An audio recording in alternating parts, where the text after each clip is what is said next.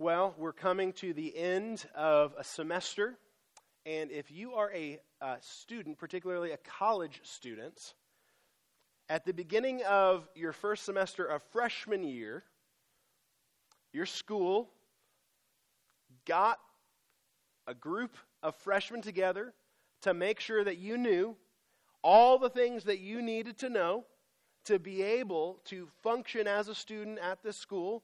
And they called that thing freshman orientation, right? Freshman orientation. Of course, orientation isn't just for freshmen. If you've started a new job, very often a company will have orientation for a new hire, where you get to learn everything that you need to be aware of to get started as an employee of that company. You get to walk through an orientation, usually a week or so. Do you ever wish that there was an orientation for how to be a human? I mean, wouldn't it just make life so much easier if there's situations you encounter in life, it's like, was there something that was supposed to prepare me for this? Was I supposed to know, did I miss that week of orientation that was supposed to teach me what I'm supposed to do, the training I need? Here's training on how to make sure you don't end up dating a psychopath. Oh, man, that's going to get me out of a jam one day. Or, here's what to do when the family member that no one gets along with shows up for Thanksgiving. Oh, man, that would be a great part of orientation, to just figure out how can I handle these different situations that come up. There's all sorts of different things in life that we encounter. Like, man, I just wish I knew how to be a human in this situation. I'm here, but I didn't know that I was going to have to encounter thinking through this topic. I didn't know I was going to have to encounter dealing with this kind of relationship. I didn't know I was going to have to deal with this, and it would have helped if I'd known what a human is supposed to do in this situation. Because we want to be the best that we can be. But it's hard to know what that is a lot of times. Well, consider then what an amazing gift we have in Scripture's witness to who Jesus is. The Scriptures put before us the ideal human, the perfect man, Jesus. The Scriptures show us Jesus. They paint this portrait and put it before us and say, here, this is what a human is supposed to be. This is how a human is supposed to relate to God. This is how a human is supposed to relate to other people. This is how a human is supposed to respond in every situation. This is how a human ought to think. In Philippians chapter 2, Paul's main burden is about the thinking of the Christians in Philippi. He wants them to have a certain mindset, a mindset of unity, a mindset of love, a mindset of humility, a mindset of service. And then in verse 5, he tells them to have this mind among yourselves, which is yours in Christ Jesus. So the mindset that he wants them to have as humans is the mindset of the perfect man, Christ Jesus. He wants them to have the same way of thinking that Jesus had. He wants the way of thinking that Jesus had to be their way of thinking. And he doesn't just want each one of them to have it individually. He wants them to have it among themselves. This is the mind, the mindset that is supposed to be lived out within the community of the local church. And so as we approach Philippians chapter 2, my burden for us is that we would look to the mind of Christ, the mindset that Jesus had specifically in his incarnation. And that we would see in his mindset how God wants all of us to think, the mindset that he wants all of us to have. Well, in approaching this subject, Paul is going to call us to rethink your status, rethink your identity, and rethink your obedience. If the mind of Christ is going to be formed in us, we're going to need to rethink a few things. And the first thing that you're going to need to rethink is rethink your status. Rethink your status. Well, Paul begins describing the mind of Christ in verse 6. Look at that verse again with me. Who? Talking about Jesus. Jesus, though he was in the form of God, did not count equality with God a thing to be grasped. So in this verse, Paul first describes Jesus' nature, his nature. Jesus was in the form of God. That word form means nature or essence. So to say that Jesus was in the form of God is to say that he was God by his very nature. In his very nature, he was God. Jesus had a divine nature. So let's back up and give some context to this. There is one God. He is uncreated, and he created all things. And this one God has existed for all of eternity. There has never been a time when God did not exist. And this one God has existed eternally in three persons: Father, Son, and the Holy Spirit. One God in three persons. We call this truth the Trinity. And each of the three persons of the Trinity have a distinct personality, a distinct role, a distinct responsibility, but they were all fully God. They're equal in their divinity and fully God. So God the Son is not 1/3 God. He's 100% God, just like the Father is 100% God, and the Holy Spirit is 100% God. Every aspect of what it means to be God was fully true of God the Son by nature. We saw this last week whenever we were in John 1, and Dalen took us back to John 1, verse 1. John writes, "In the beginning was the Word," referring to God the Son. "In the beginning was the Word, and the Word was with God, and the Word was God." So when John says that in the beginning was the Word, he's saying that God the Son existed for all of eternity. In the beginning, he was already there because he has never not existed. And the Word, God the Son, was with God. And that word "with" shows that the Son is a distinct person who has a relationship, a withness with the other persons of the Trinity. There's a distinction, there's relationship. But John also says the Word was God, which is a helpful clarification, because when John says the Word was with God, he's not saying that here's God over here and the Word is this other thing with God. No, he clarifies, no, the Word was God. The Word, the Son, is fully 100% God. He has a divine nature. So this is the Son's nature. He is fully divine. God the Son has the form of God, the nature, the essence of God. This is who he is. So Paul introduces that idea, but then he goes on to say, but what was the Son's mindset about his divine nature? The Son was in the form of God, God by very nature, yet, Paul says, he did not count equality with God a thing to be grasped. Now that word count, he did not count. It describes a way of thinking. Again, Paul is setting this all up to say, have this mind among yourselves, the same mind that is in Christ Jesus. So he's describing how Jesus thought about his divine nature. What was Jesus' mindset about being God? We get into the mind of Christ here.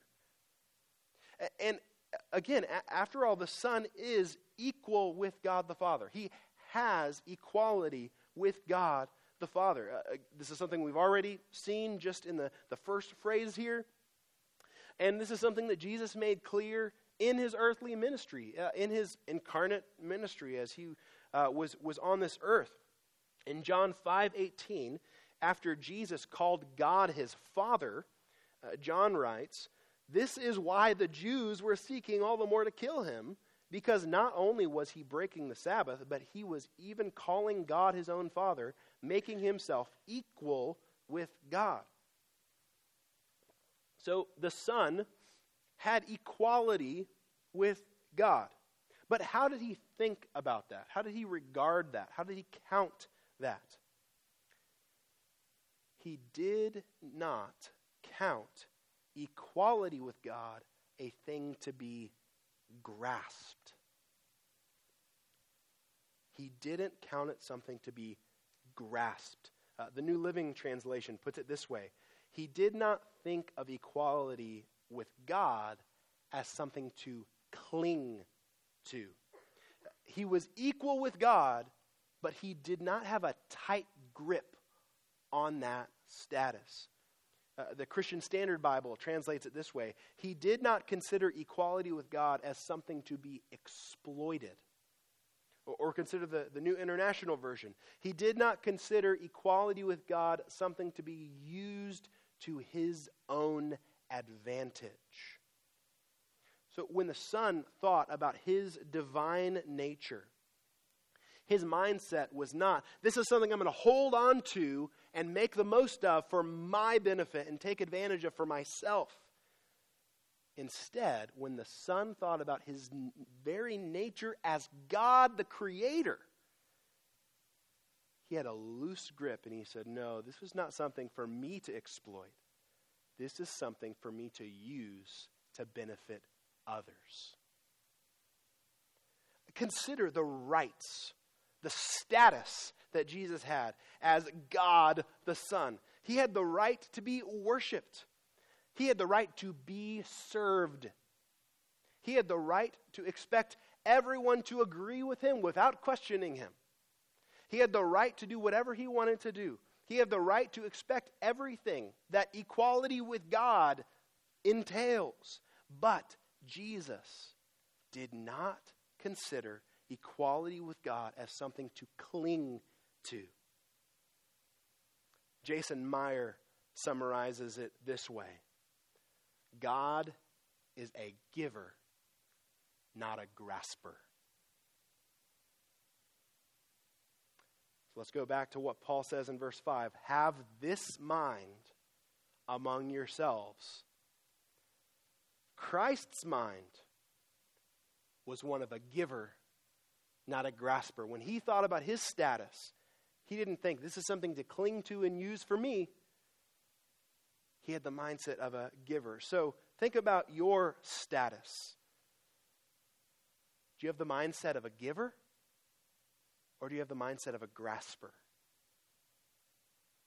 Paul said back in verse 3, do nothing from selfish ambition or conceit. Selfish ambition is the idea of striving or even grasping or rivalry, competition. It's the idea of climbing up the ladder and getting an edge or the upper hand. Conceit is the idea of empty pride or vain pride. It's an overinflated view of self, an overinflated view of status and rights and privilege. Jesus had an actual high status, the highest status, but he did not consider that as something to use for his own advantage. Whereas we so often strive for a status with an artificial sense of entitlement and what we deserve. And the mind of Christ, that is not a grasper but a giver, is what Paul says he wants the Philippians to have. It's what we as a church, as we live out our life together as the body of Christ, this is the kind of mind that we ought to have with one another when we think about our status as well. So what does this look like in the local church? Well, so when I first became youth pastor here, there were some older elementary kids who came to me, I think on a Wednesday night, and they asked if they could go play games in the youth room. And I said yes. But some of the junior hires who had only been in youth for a little while got really upset with me when I told the elementary kids that they could go play in the youth room. Because apparently, when those junior hires were in elementary, they had been told that they had to wait until they were in youth before they could play in the youth room. So this is an outrage. If we had to wait, then they should have to wait too, right? Do you know how much we did to earn this status? He got older. You managed not to die by the time you reached junior high, but anyway. But no, we had the status, and we want to use it, and we want to have a leg up and lord that over the elementary kids who aren't allowed to be in our youth room. That's what we're all like, right? We want to grasp our status and lord it over others. But the mind of Christ says, whatever status I have, that's not something for me to use for me. And it's certainly not something for me to use and weaponize against others. Of course, that's youth, right? Adults, we're way more mature than that. We would never do anything like that or think of our status that way, right? We would never try to cling to our little territory out of an overinflated view of self, would we? Or perhaps you've heard yourself say something like, well, I'm an elder, I'm a pastor. Well, as a deacon here, or as a staff member here, or I've been at this church for this many years, I've always been the one who does this, and so we like to take whatever status we have and grasp it and use it to our own advantage. But the mind of Christ says, I may have it, but I don't have to leverage it. I don't have to exploit it. Those of us in positions of authority especially ought to think about what the mind of Christ would look like lived out in our roles of authority. Pastors, do we grasp our status as leaders to use it to our own personal advantage, or do we consider it as something that we are to use to benefit others? Husbands, do we have a tight grip on our headship? Or do we have the mind of Christ, who did not regard his status as something to exploit? Parents, are we clinging to our authority to make our kids bow to our every whim? Or are we using our status for their good? Jesus was fully God. Yet, he didn't think of his status as being equal with God as something to grasp, cling to. He had a loose grip on his status. This was his mindset. And that's the kind of mindset that Jesus is forming in those who belong to him. So may we think about our status, whatever it may be, in the same way that Christ thinks about his status. We need to rethink our status. But not only that, we need to rethink our identity. Rethink our identity. So in verse 6, Paul told us what Jesus did not do. He did not count equality with God as something to cling to. But now in verse 7, Paul tells us what he did do instead. But emptied himself by taking the form of a servant, being born in the likeness of men. Jesus emptied himself, Paul says. Now, it's very important that we think carefully about what Paul means when he says that Jesus emptied himself. Because when Paul says that Jesus emptied himself, he is not saying that he emptied himself of his divine nature. It's not as if Jesus was a container with God in it and he dumped out the divinity so he could replace it with humanity. Okay, so that's not what's going on. When Jesus came to earth, he did not stop being God. Baby in the manger, still God. He did not stop being God. How do we know this? Well, because if the eternal God had stopped being God, that would mean he would have to change. But God cannot change. Hebrews 13:8 says, Jesus Christ is the same yesterday, today, and forever. And furthermore, we already read in John 5:18 that while Jesus was on earth in human form, he still identified himself as being equal with God. So no, Jesus did not empty himself of his divine nature. He did not cease to be God. He could not cease to be God. So what does Paul mean when he says that Jesus emptied himself? Well, thankfully, he tells us exactly what he means in those next two phrases. He emptied himself by taking the form of a servant. He emptied himself by being born in the likeness of men. So in the incarnation, Jesus did empty himself, but that was an emptying that came not by subtraction. Jesus did not take away his divine nature. His emptying came by addition. Jesus took on human nature. The emptying came not by subtraction, but by addition. Bruce Ware, who some of you might remember, he spoke here a number of years ago. Bruce Ware, in his book, The Man Christ Jesus, gives a really helpful illustration of this idea of emptying, not by taking away, but by adding. Emptying by adding. So imagine you go to a car dealership, and you see on the showroom floor this bright, shiny new car. And you ask to test drive this car.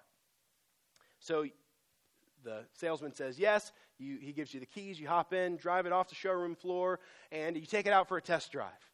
And, of course, you need to know how it handles in the country. And so you take it off the paved roads and onto some unpaved dirt roads. And it rained the night before, and so you were really going to get a chance to see just how well it handles in these muddy conditions. And so you're going through all these different roads and splatters everywhere, windshield wipers moving the caked mud across the windshield, and you bring it back to the dealer, and you drive it right back onto the showroom floor. It's got, mud clots dripping off of it. And the salesman comes up to you and he says, "What did you do to my car?" Well, and you can say to him with full honesty, I didn't take anything away from your car. I didn't subtract from it at all. But look at it. It's like, oh yeah, I added to it. Because nothing of the glory of what made that car great was taken away. There was something added to it. And so there was an emptying, not by subtraction, but by addition. The car's glory never diminished. It's just harder to see now because of what you've added to it. Jesus emptied himself, not by subtraction, not by taking something away, but by adding something to himself, a human nature. And just to press it a little further, think back to that word emptied. Emptied. The word empty can have two different meanings. So imagine that I have a pitcher of lemonade and I'm pouring it into a cooler. On the one hand, I can say, I am emptying the pitcher, which means I am removing something from the pitcher in that process. I'm taking the fullness of the lemonade out, the whole quantity of the lemonade out of the pitcher. So that's one sense of emptying it of lemonade. On the other hand, I could just as well say, I am emptying the lemonade into the cooler. You see that? I can say I'm emptying the pitcher, or I can say I'm emptying the lemonade into the cooler. And when I say that I'm emptying the lemonade, I'm saying I'm taking the fullness of the lemonade, the whole quantity, and pouring it out entirely into the cooler. Well, if you look back at Philippians 2:7, Paul did not say that Jesus emptied himself of something, like you would empty a pitcher of lemonade. Paul said Jesus emptied himself. He didn't take something away from himself. He took the fullness of his divinity and poured it out entirely into a human being. The miracle and the mystery of the incarnation is that Jesus is now one person with two natures. One person, two natures. Notice in verse 7, Paul uses that word form again. We said before, form means nature, essence. Jesus had a divine nature, and he did not stop having a divine nature. In the incarnation, Jesus added a human nature to his divine nature, so that now he is 100% God and 100% man. And that's important. Jesus is not 50% God, 50% man. Jesus is 100% God and 100% man in one person. But notice how Paul describes what it means that the Son of God became a man. He says he took the form of a servant. The form, the nature of a servant. He was the eternal creator with all the rights and privileges in the world. He had master status. And he didn't stop being God, but he did choose not to cling to those rights and privileges. And instead, Jesus set aside the glory that comes with master status, and he chose to take on servant status by becoming a human. The Creator chose to live as a creature. The Master became like one of us. And having the mind of Christ means taking on the identity of a servant, just like Jesus took on the form of a servant. Having the mind of Christ means taking on the identity of a servant. What does this look like for us? We'll look at verse 3 again. We looked at part of it a second ago. Paul says, do nothing from selfish ambition or conceit, but in humility count others more significant than yourselves. This is the difference between a master mindset and a servant mindset. When I have a master mindset, I consider myself more significant than others. After all, I'm the master. Others exist to serve me. But when I have a servant mindset, I consider others more significant. Because after all, I'm a servant. I exist to serve someone else. And then look at verse 4 as well. Let each of you look not only to his own interests, but also to the interests of others. That word look, let each of you look not only to his own interests, but to the interests of others. That idea, look, is the idea of attentiveness. When I have a master mindset, I am only attentive to my interests. My thoughts are consumed by what I want and how to get it. When I have a servant mindset, I am attentive to the needs of others. I have open eyes and open ears tuned into what they may need. Selah has a little Fisher-Price dollhouse, and there are buttons that you can press, and it plays little songs about different things around the house. And one of those songs starts this way. I won't sing it, but I'll give you the lyrics. Sometimes giving help to others means you need to look for, what, Selah?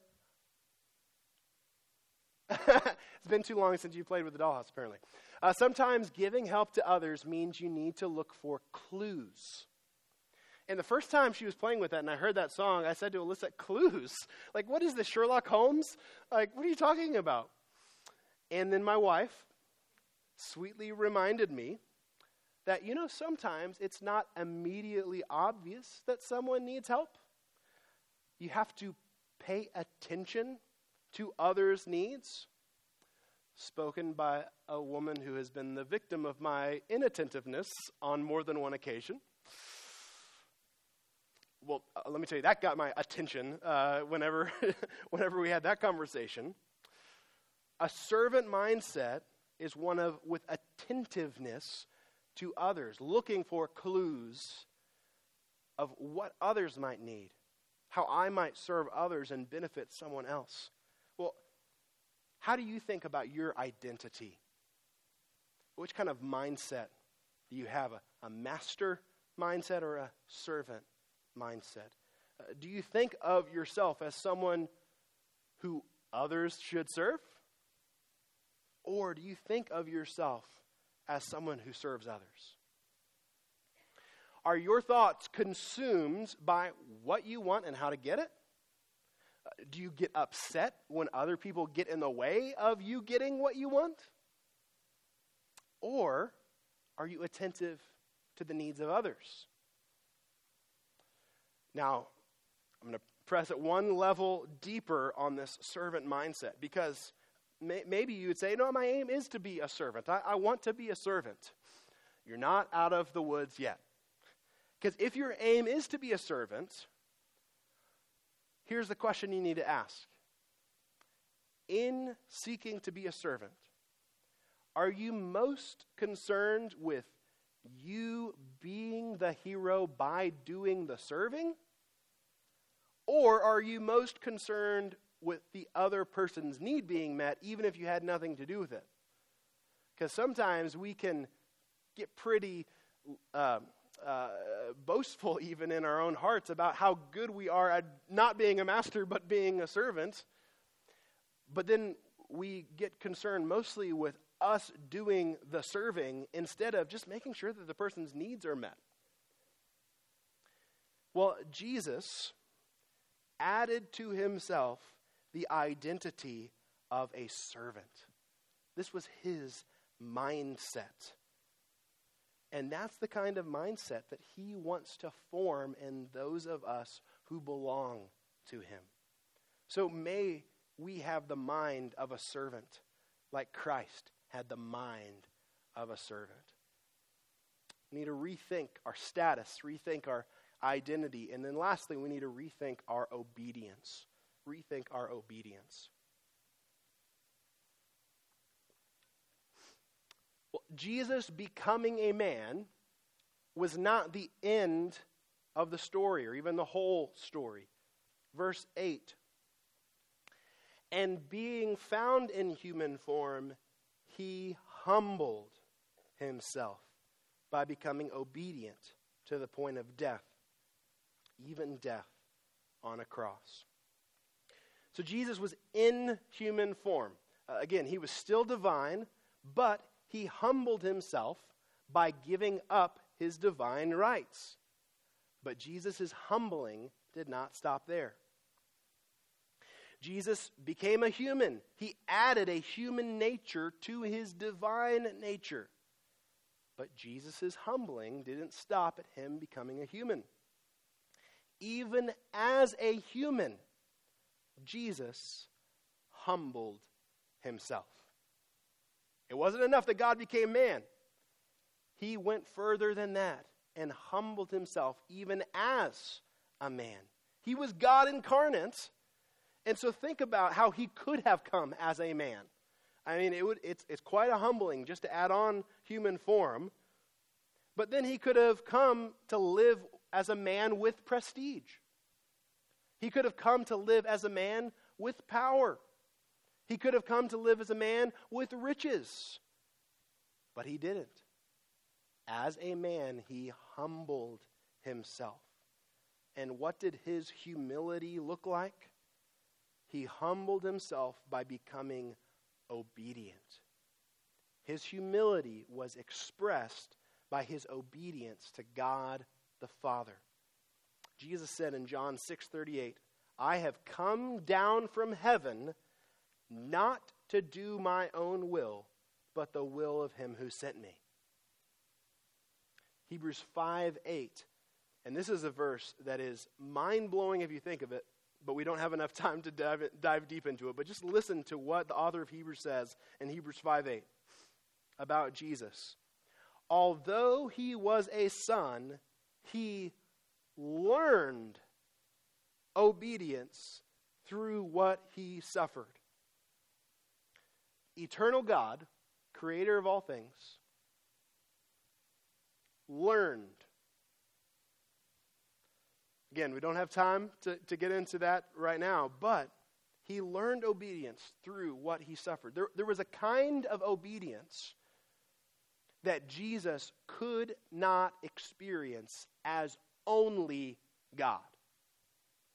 There's a kind of obedience that Jesus could not experience being only God. He had to humble himself and become a man in order to experience that level of obedience that he engaged in his life. He had to humble himself by becoming a man, and he had to suffer as a man in order to learn the kind of obedience that we see in Jesus. And Jesus went all the way with his obedience. Jesus humbled himself by becoming obedient to the point of death. And if that wasn't low enough, it was even death on a cross. God the Son did not become a man just to live as a man. God the Son became a man to die as a man. This is why we celebrate Christmas. Because God became a man to die as a man. God the Son could not be obedient to the point of death as only God. Because God cannot die. God the Son had to become a mortal man with the ability to die in order to be able to obey to the point of death, even death on a cross. Jesus said in Matthew 20, verse 28, the Son of Man came not to be served, but to serve and to give his life as a ransom for many. Jesus' mindset was one of humble obedience to his Father. And if we have the mind of Christ, as Paul calls us to again in verse 5,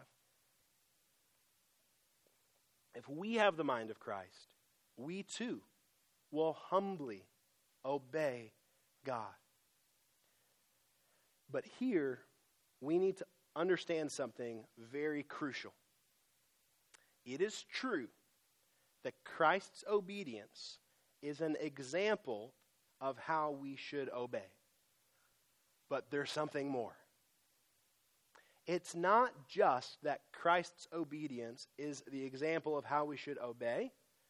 Christ's obedience is the only reason we can obey.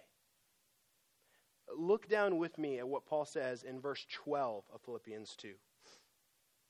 Therefore, my beloved, as you have always obeyed, so now, not only as in my presence, but much more in my absence, work out your own salvation with fear and trembling. So, if you boil down what Paul says in verse 12, he says, as you have already obeyed, keep on obeying. That's his point. But he doesn't just say, as you have already obeyed, keep on obeying. He uses a different term for obeying that second time. Because according to Paul, what it means for a Christian to obey is to work out your salvation. Obedience as a Christian comes out of the salvation that Jesus purchased for us. The only reason we can obey is because of the salvation that Jesus purchased for us. As we said from the beginning, Jesus is the perfect example of God's design for humanity. You look to Jesus, you see what we were all supposed to be. Not only in his mind, but in everything about him. This is the absolute ultimate picture of what a human is supposed to be.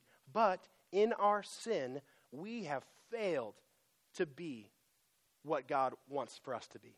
We have failed to be the humans that God wanted for us to be.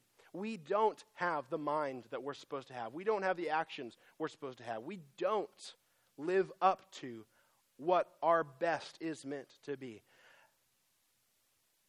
And because of our sin, we cannot free ourselves from sin. Sin has power over us. We are slaves to that sin that keeps us from being all that God wants us to be, that keeps us from thinking like the mind of Christ, that keeps us from following the example of Christ. We're slaves to this sin that keeps us from being who God meant for us to be. And on our own, we will never be what God wants for us to be. The only way we could ever be saved from this predicament is by a Savior who is fully God and fully man. And so, the eternal Son of God did not count equality with God a thing to be grasped, but emptied himself, taking on the form of a servant, being born in the likeness of men. He humbled himself by becoming obedient to the point of death on a cross. And there he died to save us from our sin. Jesus humbly obeyed to the point of death on a cross to save us from our failure to humbly obey God.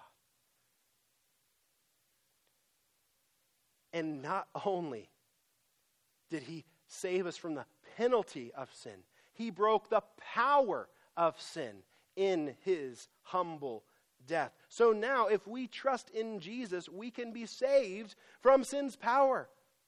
He brings us into a new life of freedom in which we can live in the way he intended. This salvation that he purchases for us, this salvation from sin, is a salvation out of which we can obey, Paul says. Work out your salvation.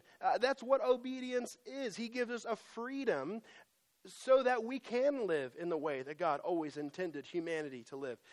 Jesus, as our Savior, is recovering in us God's design for humanity.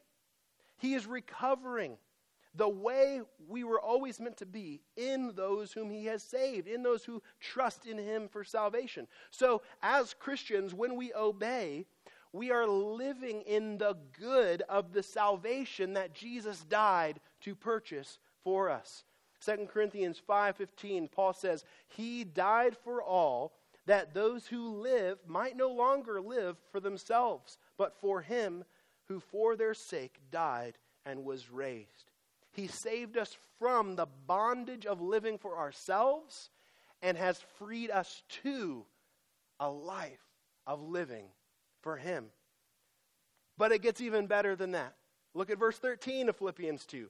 For it is God who works in you both to will and to work for his good pleasure. So not only does Jesus save us from sin, through the Holy Spirit, Christ lives in those who belong to Christ. So now it's not just that we look to Christ and do our best to follow his example. If we are in Christ, Christ himself is in us working.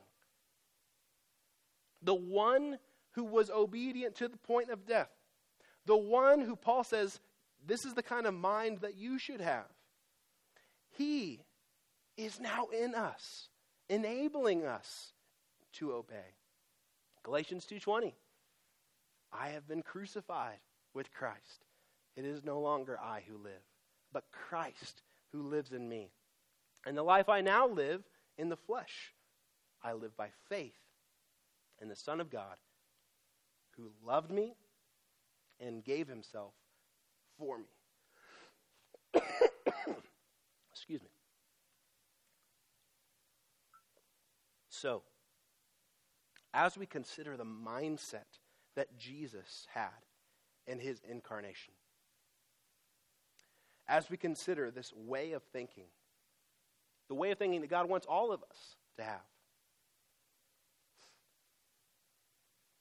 we need to recognize God does not just give us the perfect example of Jesus and say, all right, live up to that. That's not good news. That would crush us. Instead, God gives us a perfect example who is also our Savior, who came down to us when we could not come up to him. He frees us from the shackles of sin and empowers us to live in the way God always intended. And so, we can think with the mind of Christ. If we're in Christ, in any situation, we can pray, Jesus, how would you view yourself in this situation? Give me that mind. Jesus, how would you view others in this situation? Give me that mind and perspective on the people that I'm with. Lord, Jesus, how would you give in this situation? Give me that mind. Or empower me to serve with the strength that you supply. Jesus, I'm not going to be able to serve like you unless you help me here. Because God became a man,